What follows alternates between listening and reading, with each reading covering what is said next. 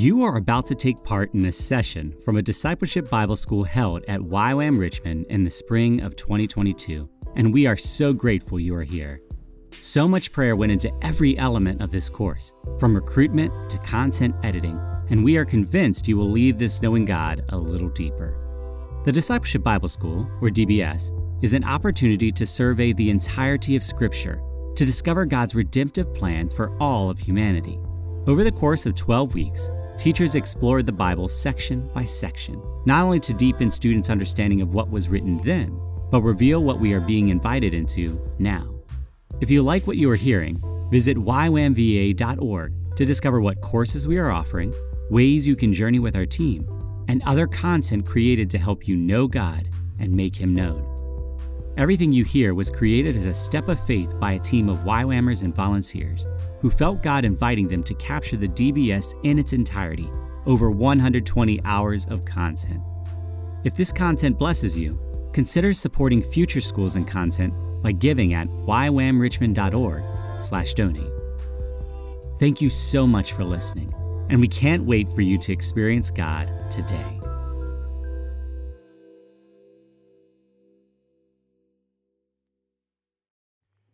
Something here concerning Joshua before he actually went into fight the Battle of Jericho. And that is this strange encounter in chapter 5. And it's actually what I would call Joshua's burning bush. So now we remember that with Moses, he was out there tending sheep, and God calls him out of a burning bush and gets his attention and gets him moving forward in bringing about the deliverance of the Israeli people in Egypt. Now, Joshua is like a Moses figure as well, and that is that he also has an encounter which I think begins to set the stage in a way that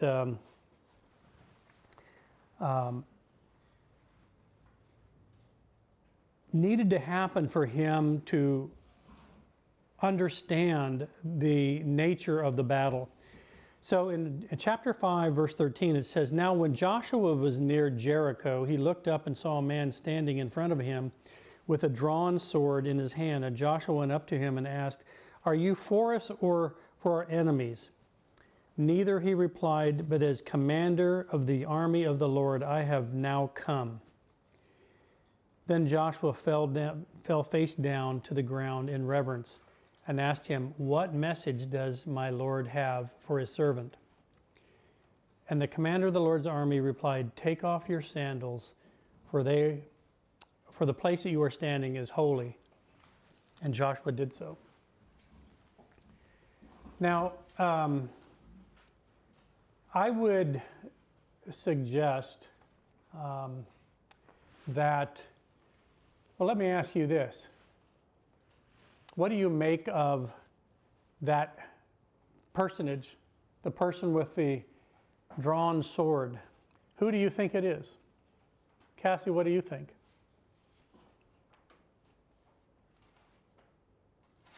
First reaction is it's an angel, but it says the commander of the Lord's army.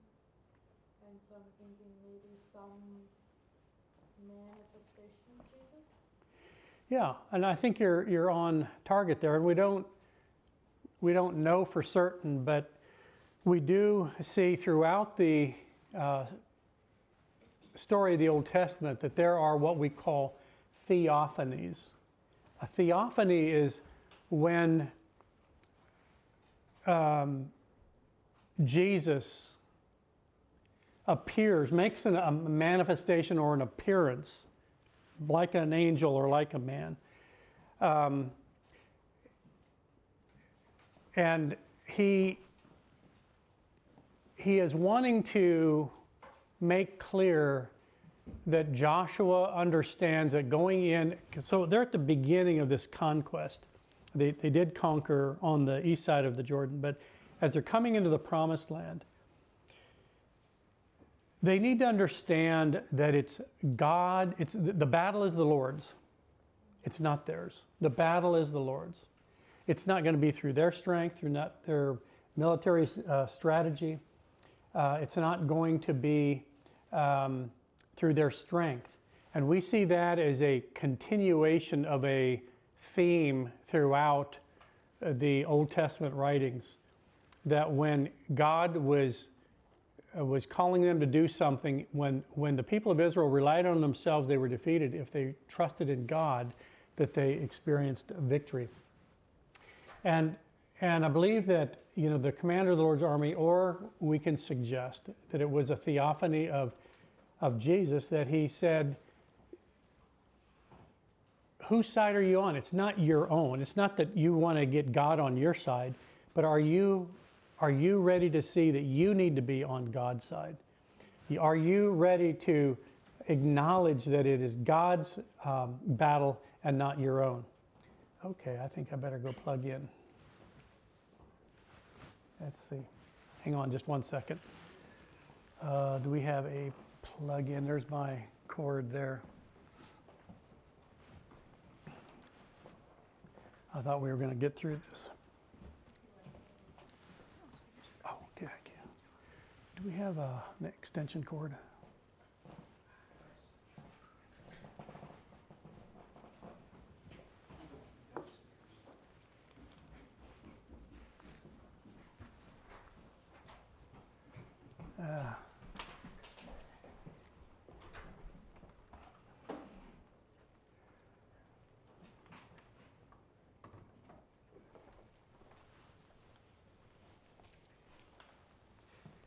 I thought I was going to get through, but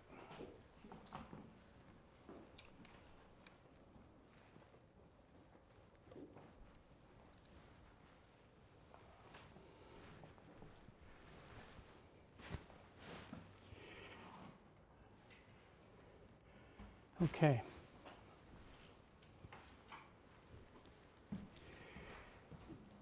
So I wanted to also just have us take a little closer look at, if you haven't already, let me see here, seen the map of the promised land in which they were going to take. Why am I not? There we are. Okay. So I'm going to step back here, and since it's a little smaller than what probably is helpful for you to see. But here is the wandering in the wilderness area, and now they've come up this way, and it's in this area here that they fought Sihon and Og. Right up here is Jericho, and Ai is right over there. So they've come up to this point here, and they've now made this crossover into this area. So Gad, half tribe of Manasseh, and Reuben have laid claims to land in this area. And what I found very interesting is that, because I found myself thinking, okay, can you imagine, 12 kids and they're going to get an inheritance, and they're going to argue, okay, no, I want to have this, I want to have that. And how, when you look at the land masses, some of them, like Manasseh, has huge land mass, and then you have Benjamin that has just a little tiny sliver. And you think, how in the world did they have peace with that division of the land as we're coming into that part? But it says that these portions of land were given by way of lot. In other words, it was God showing them what portions of land that they could have. And so I would assume that they understood that if God was giving them the land, that was what their portion was, and that they were satisfied with that. But that gives you an idea of where they are coming in to take this land, and it's all the way from up in here down into down in this area that they do conquer. Now, I heard one Bible scholar say that, the promise was that the land would be whatever their foot tread on, that whatever they stepped on and walked on would be theirs, and that they only really claimed about a tenth of what they could have. When God laid out what the boundaries were, that it was only about a tenth of what they actually laid claim to.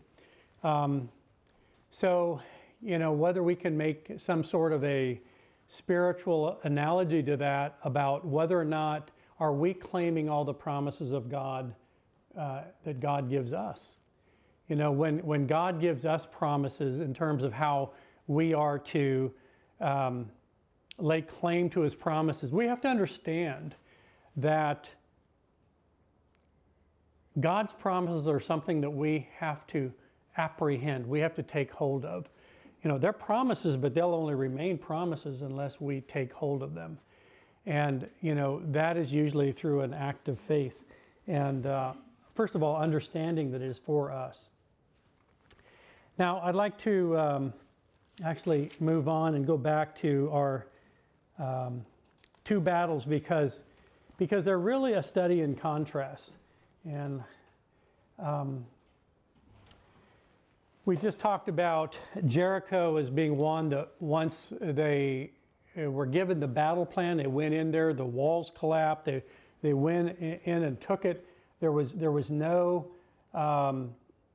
way that the Jericho people were able to stand against them.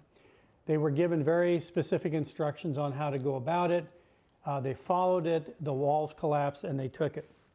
So then what ends up happening is that there was presumption that set in. And that is that, and we talked about that just a little bit, that they believed that they could just go ahead and take Ai.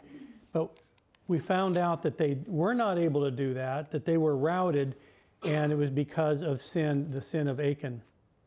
Once that was corrected, then they were able to take Ai without any trouble. And it says here that in chapter 8, verse 24, when Israel had finished killing all the men of Ai in the fields and in the desert where they had chased them, and when every one of them had been put to the sword, all the Israelites returned to Ai and killed those who were in it. 12,000 men and women fell that day, all the people of Ai, for Joshua did not draw back the hand that held out his javelin until he had destroyed all who lived in it. But Israel did carry off for themselves the livestock and plunder of this city, as the Lord had instructed. So Joshua burned Ai and made it a permanent heap of ruins, a desolate place to this day. He hung the king of Ai on a tree and left him there until evening. At sunset, Joshua ordered them to take his body from the tree and throw it down at the entrance of the city, and they raised a large pile of rocks over it, which remains to this day. What's really interesting, on one hand, they were not supposed to take anything, and they did, and so therefore suffered the consequences. And then God said with Ai, they could in fact take the spoils of war and to keep them. But what it comes down to is, were they obeying the word of the Lord? And I think that becomes the real key question, because it leads us to this next situation where these Canaanite peoples we're beginning to see the dominoes fall. Israel comes in there, they're able to destroy these cities, and they can't stand up against them. So the Gibeonites, chapter 9, says, when all the kings west of the Jordan heard about these things, those in the hill country in the western foothills along the entire coast of the Great Sea as far as Lebanon, the kings of the Hivites, the Amorites, the Canaanites, the Perizzites, the Hivites, and the Jebusites, they came together to make war against Joshua and Israel. However, when the people of Gibeon heard what Joshua had done to Jericho and Ai, they resorted to a ruse. Now, I have to give it to the Gibeonites. I mean, you know, they must have had some wise leaders. They understood that they stood no chance of resisting Israel. And so, you know, they create this ruse or this trick that we're going to dress up in old clothes and have moldy bread. And we're going to approach the Israelites and say, we're really no threat because we're from way over here. So can we just make peace here and can we all just get along? And the Israelites, okay, so it says, and we have come from a distant country and make a treaty with us. The men of Israel said to the Hivites, but perhaps you live near us. How then can we make a treaty with you? We are your servants, they said to Joshua. But Joshua asked, who are you and where do you come from? And it says, your servants have come from a very distant country because the fame of the Lord your God, for we have heard your reports, all that he did in Egypt and all that he did to the two kings of the Amorites on the eastern side. Now, what I think is a really crucial statement here is look at verse 14.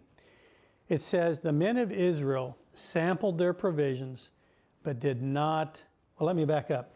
Verse 13, and these wineskins that we filled were new, but see how cracked they are, and our clothes and sandals are worn out from the very long journey. The men of Israel sampled their provisions, but did not inquire of the Lord. So that's really the key here for us to understand that seeking God's direction is always going to be the first step, because there are going to be situations we can't know. And Israel made the mistake of basically making a peace agreement with the Gibeonites, who were not from a distant country, but because they had made this agreement that the Israelites agreed because of their word that they would keep their word to not destroy them. However, they made them to be servants and woodcutters and so forth for Israel. But the important lesson there is that it shows the importance of inquiring of God, of finding out what God says about a particular situation. Then what ends up happening is there's a whole group of kings that they hear about what the Gibeonites have done, that they've made peace with Israel. And I guess they're envious from that situation, and they are joining together, about 5 different kings, joining together to attack the Gibeonites. Now Adoni-Zedek, king of Jerusalem, heard that Joshua had taken Ai and king he had done to Jericho and its king, and that the people of Gibeon had made a treaty of peace with Israel and were living near them. He and his people were very much alarmed at this, because Gibeon was an important city, like one of the royal cities. It was larger than Ai, and all its men were good fighters. So Adoni-Zedek, king of Jerusalem, appealed to Hoham, king of Hebron, Piram, the king of Jarmuth, Japhia, king of Lachish, Debir, king of Eglon. Come up and help me attack Gibeon, he said, because it has made peace with Joshua and the Israelites. Then the 5 kings of the Amorites and the kings of Jerusalem, Hebron, Jarmuth, Lachish, and Eglon, joined forces, and they moved up with all their troops and took up positions against Gibeon and attacked it. The Gibeonites then sent word to Joshua in the camp. So they basically made an alliance with the Gibeonites. And so the Gibeonites then appealed to Joshua, do not abandon your servants. Come up here and quickly and save us, help us, because all the Amorite kings from the hill country have joined forces against us. So Joshua marched up from Gilgal with his entire army, including all the best fighting men. The Lord said to Joshua, do not be afraid of them. I have given them into your hand. Not one of them will be able to withstand you. After an all-night march from Gilgal, Joshua took them by surprise. The Lord threw them into confusion, and before Israel they defeated them in a great victory at Gibeon. Israel pursued them along the road, going up to Beth Horon. and cut them down all the way to Azekah and Makkedah. And they fled, let me get on my glasses here. And they fled before them, Israel, on the road down to Beth-horon and Azekah. And the Lord hurled large hailstones down on them from the sky, and more of them died from the hailstones than were killed by the swords of the Israelites. On that day the Lord gave the Amorites over to Israel. Joshua said to the Lord in the presence of Israel, O sun, stand still over Gibeon. O moon, over the valley of Ajalon. So the sun stood still, and the moon stopped, till the nation avenged itself on its enemies. It is written in the book of Jashar, the sun stopped in the middle of the sky and delayed going down about a full day. There has never been a day like it before or since, a day when the Lord listened to a man. Surely the Lord was fighting for Israel. Now, I wanted to bring this up because from a scientific standpoint,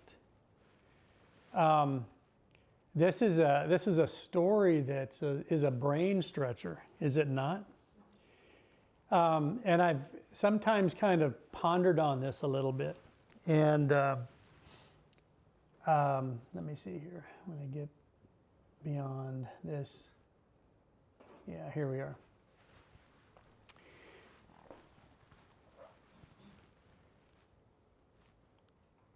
Because in the natural, this doesn't make sense.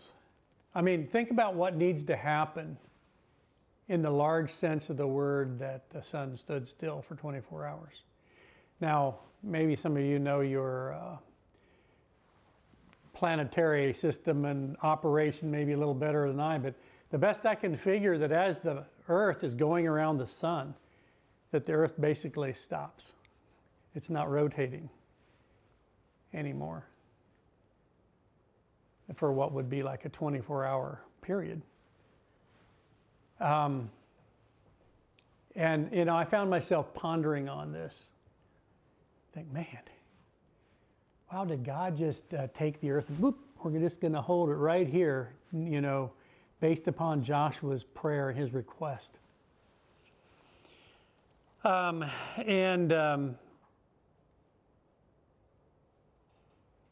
found myself really pondering on this because on one hand, there's a part of me that says, wow, how do I answer this? I would be interested in hearing from you. What is your response to that?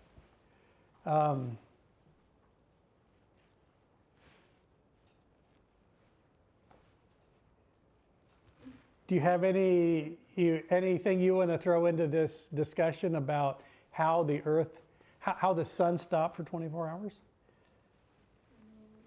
Sounds like something only God could do. So. Yeah. It's pretty powerful. So on one hand, scientifically, you probably don't want to go to the science lab to figure it out. Because there isn't a scientific response to this. And so I was just pondering on this a little bit more. I don't think I even dealt with this story the last number of times. But I found myself thinking about this. Okay, let's just pause for a moment. What had to happen here was a massive miracle. I mean, more so than water coming out of a rock, or I shouldn't say more so, because a miracle is a miracle. It's superseding the natural. You know, it's something that's happening that can't happen. But let's just think about, let me ask you to engage your brains a bit, and let's think about some of the miracles that have happened already in this story. What are some of the miracles that have happened for Israel up till this point?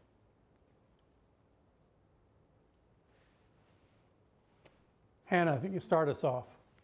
Like the very beginning, I mean, they were rescued out of Egypt. Yeah. Okay, so you have the 10 plagues.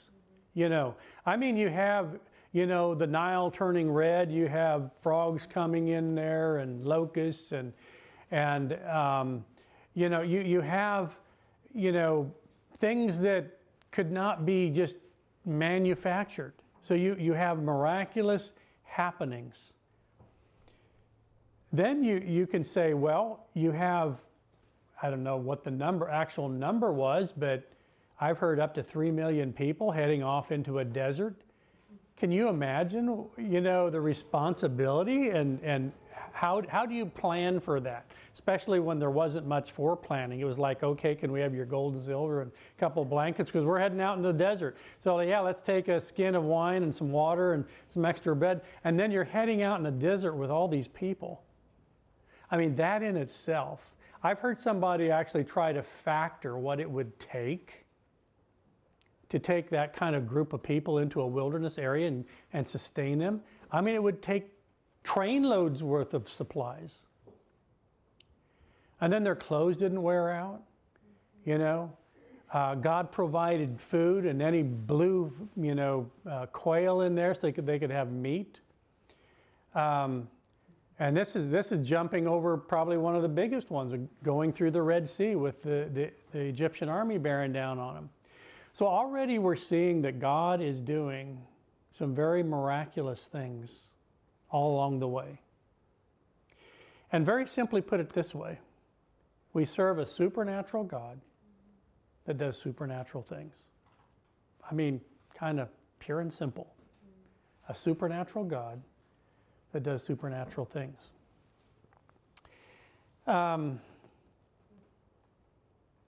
Then I found myself thinking a little bit further and expanding our view a little bit. So I picked up for Hannah the Bible study in Matthew, and I found myself thinking about this. So in Matthew chapter 12, where we had picked up, and I want to turn to that, there's this story.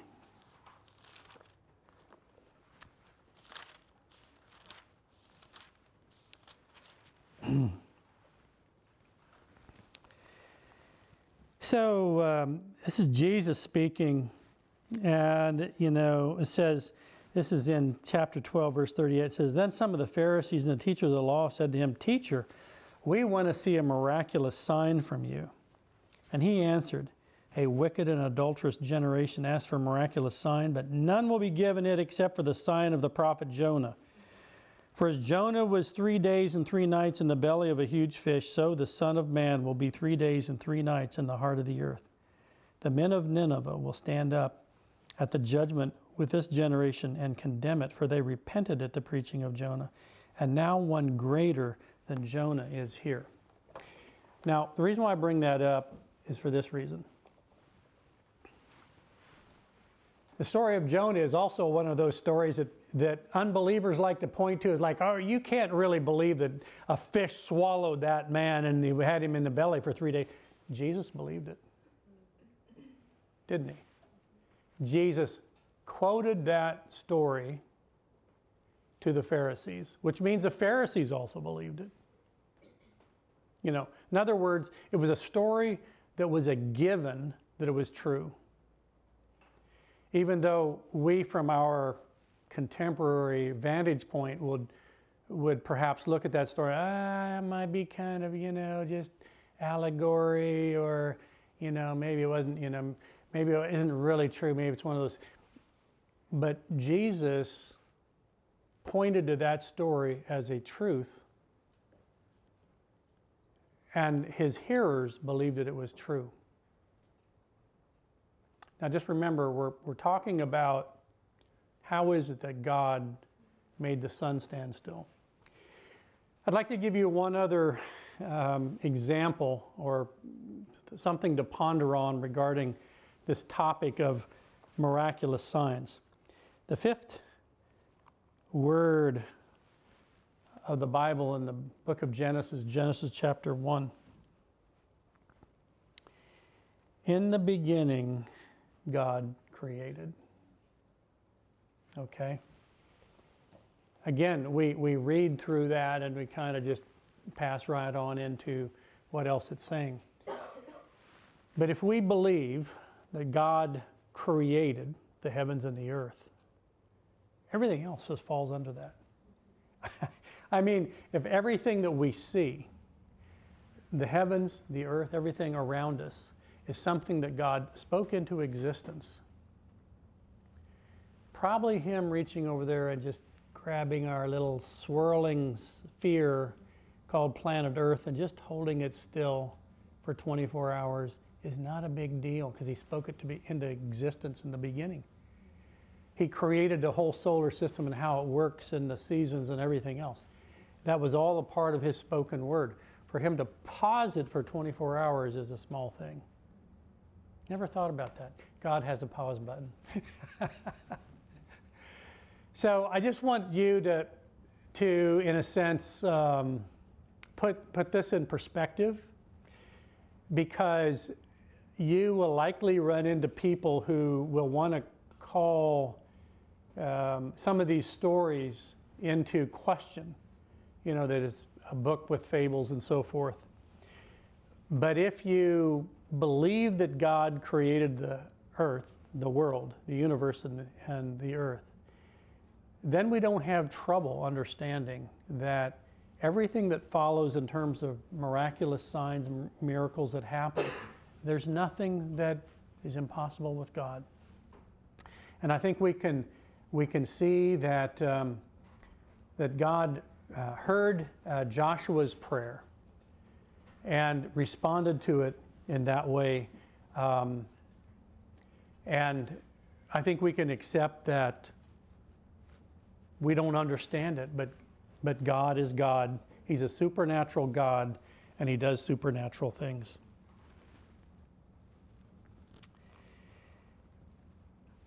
Okay. Let me just pause here. Does anybody have just a comment or a response or anything that you want to respond to at this point with what we've talked about? Observation.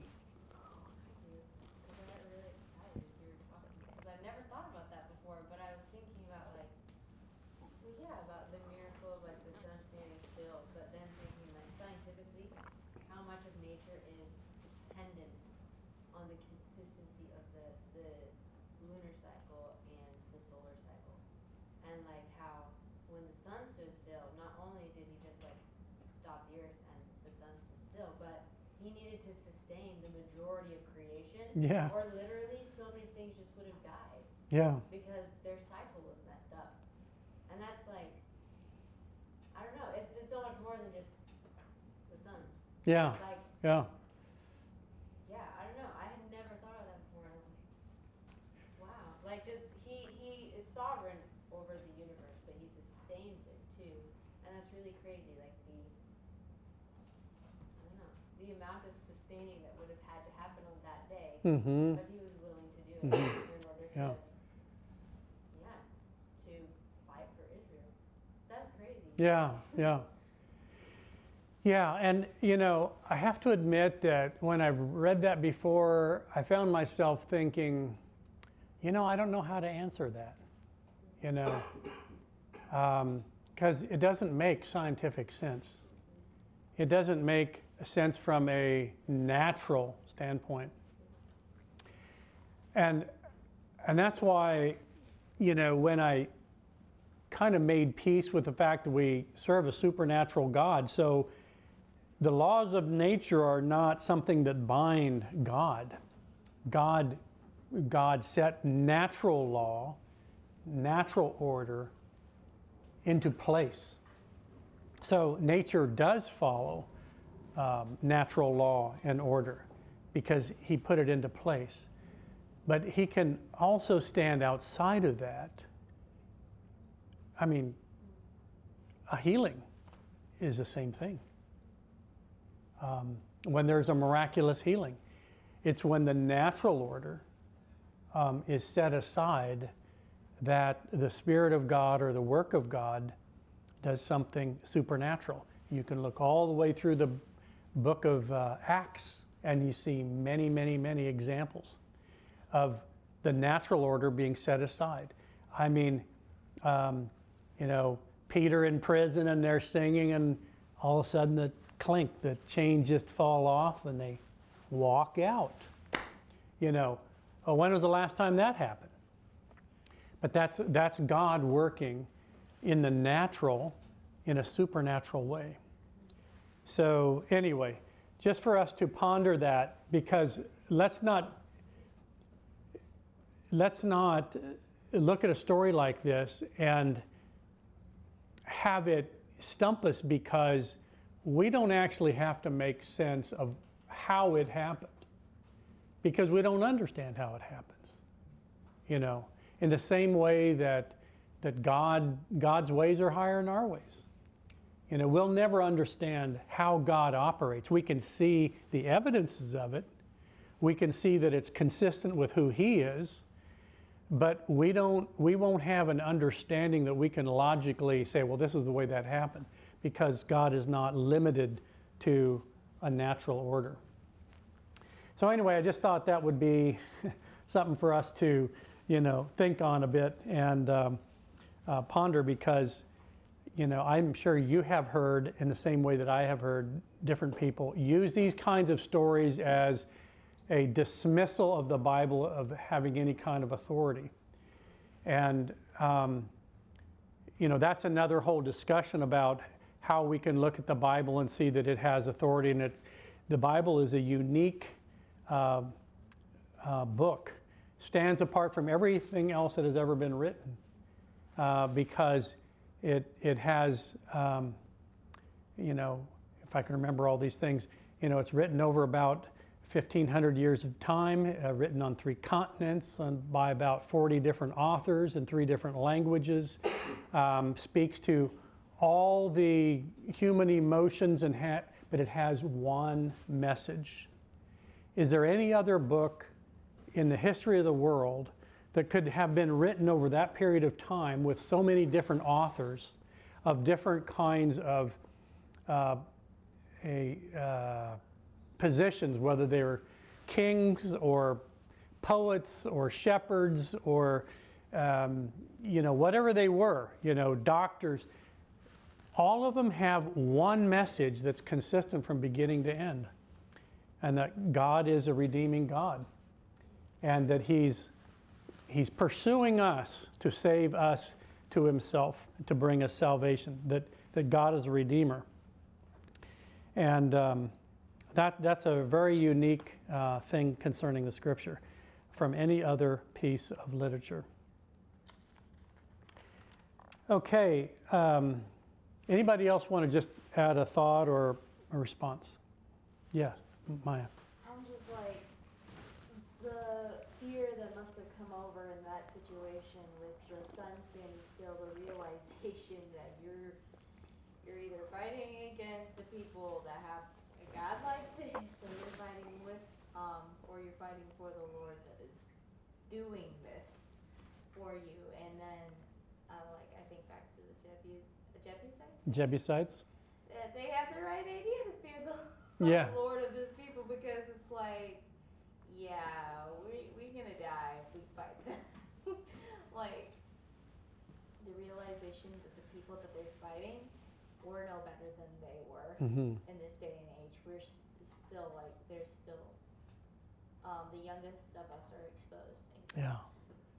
The most vulnerable of us is being taken advantage of and being looked at as not even human anymore. And then sexual immorality is just running rampant. And I'm thinking of, what if the Lord was still had, like, still needed to do that till this day? It's like thinking back, like, this is a part of history you really don't want to forget. And that's kind of the whole point, like, not forgetting that this is what the fear of the Lord is, like, and serving Him.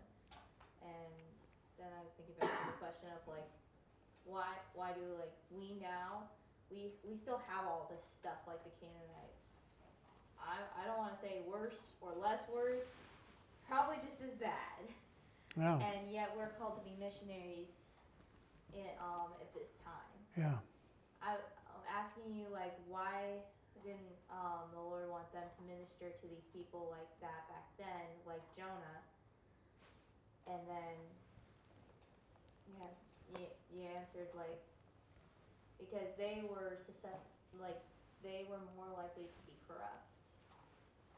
Because they don't have what we have now. We have history of what could happen. Yeah. They didn't have that history yet. God was making this history, making these examples, seeing what the Lord really, really despises and what is set apart as holy and what is just. And it's like, oh. Well, and I think that, what we want to continue to recognize in these stories, going back to what I talked about concerning progressive revelation. In all of these examples, God is showing something of himself. Not only was that a miracle, but, he's a God over nature. I mean, over the solar system for that matter. Of course, they wouldn't have even understood the solar system. They just would have thought there's a sun going down. They wouldn't have had a concept of the solar system and all what was happening there. But God is a God over all of nature. I think what we could also look at as a comparable thing from the New Testament is when Jesus wakes up, in the bow of the boat, and the disciples, how can you be sleeping? Don't you care about us? And the storm has gotten really violent and wild. And the disciples, they've seen miracles that Jesus would do. Now, you'd have to think, okay, surely he's not going to let us just go down the ship here. But, they're frightened in the natural because of the storm. So Jesus wakes up and says, "Peace, be still." And then the storm settles down. You could say in an additional way, when he comes walking to the disciples on the water. These are all suspensions of natural law to show that he's a God of supernatural nature. And so, this is actually consistent from Old Testament to New Testament. But what it's also showing us is that he's revealing to us by faith to understand who he is. If we know we serve a God who has those kinds of supernatural power, then maybe my situation is doable, because I think we so easily then look at ourselves or our situation or whatever, and we maybe find ourselves feeling like, can I really trust God in this? Well, I think perhaps the first question needs to be like what the Israelites didn't do with Gibeon, and that is, have we inquired of the Lord? Do we inquire of the Lord about whatever situation we're in? Isn't that what he's actually calling us to? Rather than presuming about who we are or who he is, that we would seek God, we would wait on God, we would trust God, we would trust in his character and nature. We would trust in that because we've seen and know what he's done in the past. That's the rocks out of the Jordan. What has God done in your past to give you reason to believe that he's consistent with what we see in the scripture, and that he's going to be faithful to his word? And so I think as we look at our own situations, and I would imagine if we all got our heads together here, we could probably list a dozen that require faith. Some might seem like small things, and other things might seem like large things. But in truth, everything is small to God. Isn't that right? I mean, There's no situation that we can ever face that is a challenge to God. And so what we have to do in our own walk is why Joshua continued to bring them back to the Torah, why he continued to say, meditate on this word day and night. Because as we meditate on the Word of God day and night, we will be able to be courageous and very, very brave, as he continued to call the Israelites to be strong and very courageous. Well, we can be that when we know what God's Word is, when we know what it is to us, what His Word is to us. And so it does require us to know God's Word because that shows His character and nature. So hopefully next time somebody asks you about that story, that you will have a good response to. I think it's also worth just also noting in that story about the Amorite kings that fought against Israel and Gibeon. How were they killed? What do you remember of that? I mean, how did the battle go?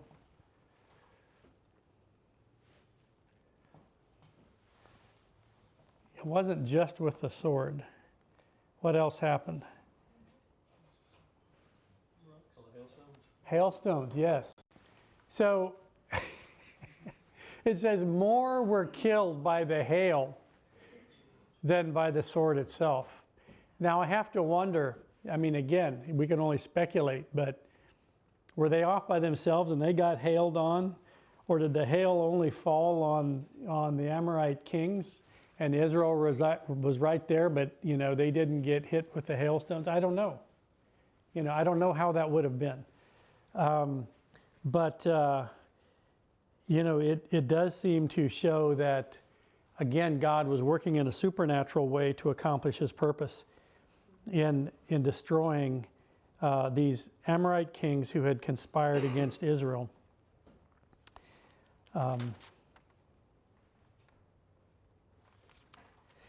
Okay. I think I'm going to let the division of the land go for right now. And I would like to see whether we can pick up on a couple of other things.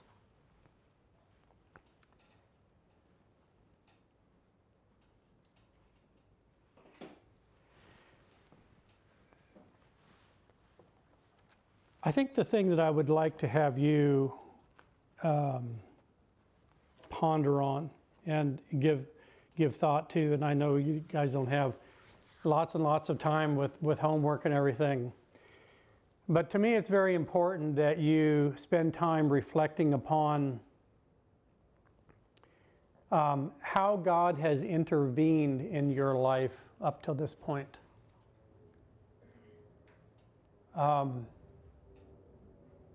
And so I want to highlight this word remember.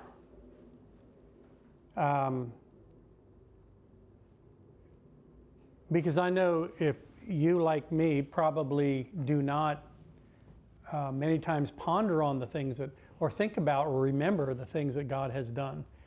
And I think that we so easily can move on from one thing to another and not really remember. I want to tell you about one other example, which would be I guess you might say a Jordan River rock for me. Because it was so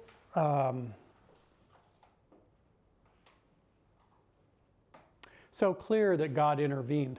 So let me just say that we were, as a family, coming back from Pennsylvania. We'd spent a week up there with friends, and it was on a Sunday, and we were just kind of anxious to get home.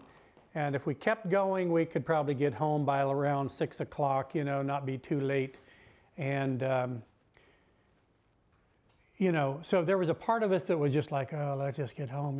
We were coming down into D.C. and going around the Beltway, around the west side, 495. And the Lord put on my heart a person, he was actually in our DTS, a single guy that lived alone, and we had begun to spend some time with him and do some things with him.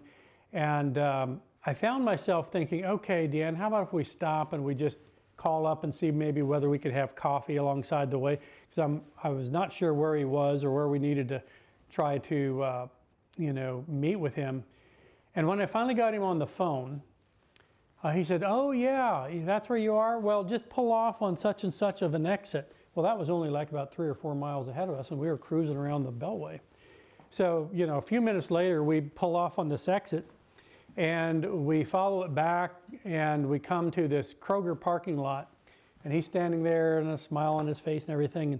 And what we had found out was that his mother was very, very ill. And he had been spending time at the hospital with her. In fact, she was, really declining. But our intention was just to stop and share together and have coffee, catch up with him a little bit. And while we're standing there in the parking lot talking, he gets a phone call. Well, it's the hospital, and his mother just passed away. And it's like, wow. And it's like, can we go with you to the hospital? Because, there was some estrangement with his father, some estrangement with his brother who was local there to D.C. His other brother was off in the Middle East someplace. And so we said, can we go with you to the hospital? And he said, yeah, sure. So we followed him over to the hospital and went into the room with him, and we had a time of prayer with him over his mother. And of course, this was really, really a difficult thing because he was like almost truly alone. And after we did that, and the hospital staff needed to take care of things and move her out, we went out for dinner and everything. We spent time fellowshipping and so forth at a place of his choosing. But I found myself pondering this a lot from that point on, and that is, God cared about him. It seemed like such a coincidence that we were coming around DC at that point in time, and that we were right. Had we been 15 miles on down the road, I don't know that we'd have turned around and gone back. But all we had to do was just pull off, and we met one another. And it was just at the time when his mother passed away, or he got the word for it. So I found myself thinking about this in a number of different ways. One is that I sense that God was saying something about give him a call. It could have been easily something that I would have said, let's get home, we can call him tomorrow or whatever. And that may be what would have been the natural response. But as I shared it with Deanne, we felt like, okay, let's do it. And it kind of pulled together a number of things as we discern God's way and his leading and guiding us. And that is, first of all, we have to be able to hear his voice, don't we? We have to be able to recognize the voice of God. Then we have to have obedience to respond to it. Because at any number of ways, I could have blown it off, or somebody, Dan goes, no, let's get home or whatever. So there's so many things that could have waylaid that. And then what it also told me is that God cared about him. And I'm purposely just not mentioning his name. God cared about him so much so that he orchestrated us coming from a week away, coming down through there, that all these things fit together so that we could be with him at this very important time. And, you know, it really humbled me to think that God used us to bring him peace and comfort. But it also told me that God cares about those kinds of things in our life, in his life.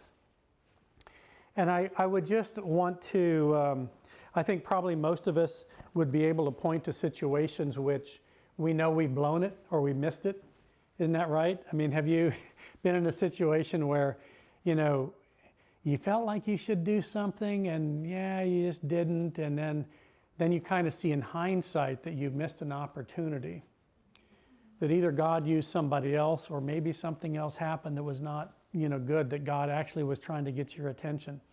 And I think that our parallel to what we're talking about here is we can read through a history of Israel like this. Well, they did this, they did this, they did this, they did this. But all during that time, they're having to discern God's way as well. They're needing to hear God's voice, obey it, or sometimes they don't. And then to learn what was wrong. And I think that what we can do is we look back at the story of Israel, and they're wandering in the wilderness, and the you know, evil things or the wrong thing. Let me say it differently. The things that befell them that was very hard tests where they failed, are the very same kinds of things that we can also fall short of as well.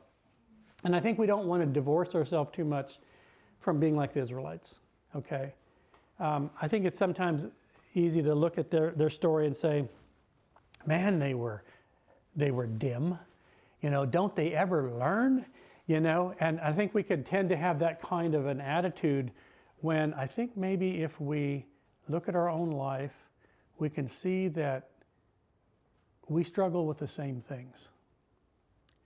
And I want to encourage you in this time we're going through the history of Israel, that we make the application of what they're going through to our own life, and how can we become people of faith who apply the book of the law to our lives, and that it be transformative to us.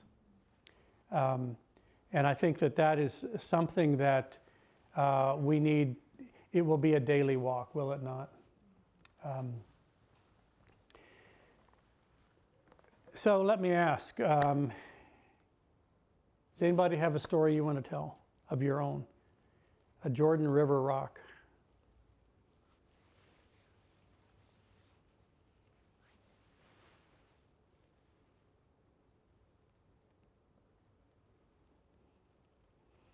I know there's some are out there. I have a scripture I can share about Yeah, please do. what you were saying. This is why I love the book of Lamentations. Everybody always looks at me like, do you like Lamentations? Lamentations? Yeah, it's one of my favorite books in the Bible. We all love the woman. I love Lamentations. But it's because when I was going through one of my like Bible plans. This was a couple years before coming to Wyoming, and I was really, really depressed. And as I was reading Lamentations, I was like, God, I can't read this. I'm relating too much to the author. This is just going to make me even more depressed. Like, this is not encouraging to me. I can't read this right now. And I just kind of felt, just keep reading. Mm-hmm, mm-hmm. And as you know, in the middle of Lamentations, the author's like, really depressed and down, and God, where are you? What's going on? And then there's, in chapter 3, he begins to talk about, but his mercies are new every morning. Mm-hmm. His love never ceases. And it talks about Great is his faithfulness. the faithfulness of the Lord in the middle of all this stuff. And I was like sitting there like awestruck. I was like, oh, he gets me. Mm-hmm. Oh. And it was like, I don't know, it was really, and so I would constantly go back to this passage because we often have this in out of context. Mm-hmm. But it's in the context of the weekly. And so for me, that's kind of one of my landmark scriptures, so to speak, that I go back to. It is like his faithfulness in the middle of the darkness. And Lamentations is, you'll be getting this later, but is written at a very dark time in Israel's history. I mean, a very dark time. I mean, you could almost say it's the kind of like impending Ukrainian crisis. I mean, you know, where they're just utterly devastated. And yeah, then to have that kind of a statement of the faithfulness of God is a good reminder. Anybody else have something before we maybe do a, yes, Cassie? So the summer before I came to do my DBS, I had quit work the day before Scholarship called and said, hey, we're actually pushing it to September. And so I was like, well, I'm not going back to work, that sucks. I'm not going back. So I spent 6 months with my family doing nothing but childcare for them while they did some housework. Yeah, they abused that privilege very much. That's another story, isn't it? But so growing up, my mom was like the only Christian in our family, really. Though she's the only walking Christian, as we call it. And so she had this like stone angel, and it had scripture all over it. But the one that was the biggest was, "Trust in the Lord with all your heart. Don't lean on your own understanding, but in Him." And so that was kind of like one of those Bible verses. Yeah, whatever. Like it's in the Bible. Great, cool. And during that 6 months, God kept pressing onto it and asked me. I felt like I was supposed to like read Psalms. It's like, no, I don't have time. I'm babysitting all the time. So eventually I did, and I actually was able to incorporate it with my day-to-day schedule by teaching the girls, the twins. And after I started reading that every day, we were reading a new verse. We read all of Psalms, but highlighted that specific portion. And Psalms and Proverbs, both of them. And when I started reading that out loud to the children that I was watching, life just got so much easier. Like it was like a weight was lifted off. And so I'm pretty sure I said it was Psalms. I meant Proverbs. Yeah, Proverbs 3, 4, and 5. Yeah. And so, well, we read both Psalms and Proverbs. And so every day we would read that and then read another verse. And the depressive weight just began to start lifting off because I had suffered from depression for many, many years. And so that's like one of my verses that I'm like, I'm going to hold on to that because it was the beginning of God showing me that I could actually see and feel His faithfulness. That's cool. Yeah, I think I shared this with you guys already during my testimony, but just, I don't know, it's hard to skip over it, but when I was in Sierra, big snow year, the mountain lion night, I'm not sure if I ever shared that, but I won't tell the long version this time, but that night was filled with many things, but notably, like, obviously the mountain lion was part of it, but it was probably more so like navigating in the dark with no instrumentation, no map, no compass, no guide, no trail. Just finding footprints where I could and doing my best to make good decisions the rest of the time. But, when I think the Lord revealed to me, like, know my word, that's what He told me when I asked Him why. Why did I have to walk through a night like this? I was just so, and yet He told me to do it. I was like very clear. He said, do you trust me? And I said, yes. And He's like, then keep going. Okay. No one else would keep going, and everyone that heard the story afterwards just said I was nuts. And maybe I was. But when I got through alive and got to my destination, eventually reaching town and the road and connecting with the guy that I did and getting to pray for his family, and actually met an atheist that morning. That was how I got unlost in the morning. I was about half a mile off the trail, and I just stopped and prayed. And I knew I was going to have to head back up the mountain. It was too steep. I knew that I was on the wrong track and I was going to have to go back, which I wasn't looking forward to. 15 seconds after I prayed, I hear a voice. And This is the way, walk in it. What's it? Yeah. That's right. That's right, Roger. So I couldn't even see where the voice came from. And then 15 seconds later, these two guys come out of nowhere. And I can tell immediately by looking at them, they're not through hikers. I don't know what they're doing out in the backcountry like this, but this is pretty far off.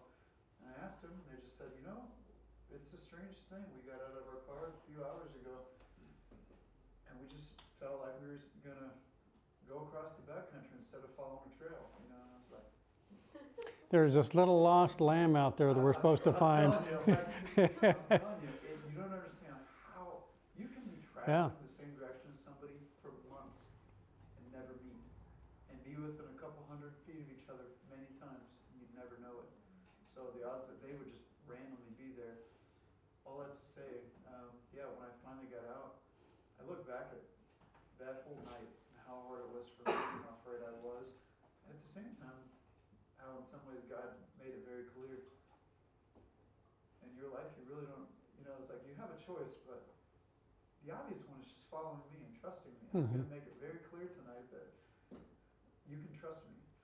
And so maybe ultimately of all those, because I probably have a dozen of these kinds of stories, more, where the principal lesson is this: do you trust God with your life? Is your life His, or are you inviting Him into yours? Because I think it's the prior, and that's like the difference between Joshua saying, "Whose side are you on?" And let's just say it's an angel saying, "Neither." You're asking the wrong question. What I want to know is, are you for the Lord? Yeah. Or are you against Him? And so in your life, are you joining the work that He has for you? Or did you come up with a plan that you're hoping He's going to bless? And so it's a perspective, but it's also kind of the origination of your call. Like, He's inviting you into a great adventure. Is He the one in the lead? And I've heard on several occasions some of your testimonies from Tales from the Trail that are some really great stories of what we're actually talking about. The lady that needed water or whatever. And it's really important for us to journal those things or hang on to them, or keep those stories close to us, because those are evidences of God's love and grace at work in our life. And He's not a respecter of persons. He loves you and has grace for you as much as the next person. And sometimes it feels like we, when God was, handing out the bowl full of grace and love, that maybe His elbow got jostled and we didn't get as much as somebody else. God is not a respecter of persons, and He loves and wants to lavish us with His presence, with His goodness, because that's who He is. And that's who He is by nature. And that's what I think that hopefully, as we're going through this story, that we can not only understand it as a history, but we can see our place in that God is still at work in each one of our lives as well. And I just want to encourage you, let me just see by a show of hands, does everybody have like a scripture verse or two that's kind of like your verse? It's outlined in neon, and it's one that you go back to. Can we see, do you have verses that, okay. If you don't have one yet, He has one for you, okay? Because God's truth is truth for all of us. And I think what we want to do is we want to ask Him for things that, to me, it's like this. If you're in a boat or, coming into shore, you're following kind of a pathway where the deep channel is. And God gives us these scriptures to show us the way to safety, things where He has spoken to us out of His Word.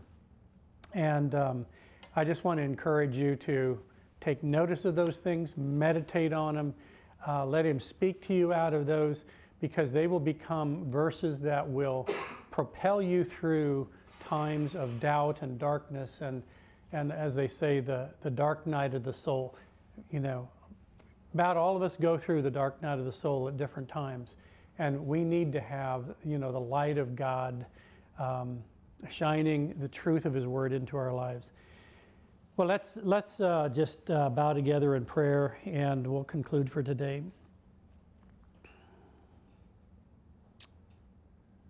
Father, for many of us, these stories are ones we've heard many, many times, and we can easily lose perspective or overlook the truth and the impact of your word to us. And Lord, most of all, we want to recognize that you're still at work. You're still at work in each one of our lives.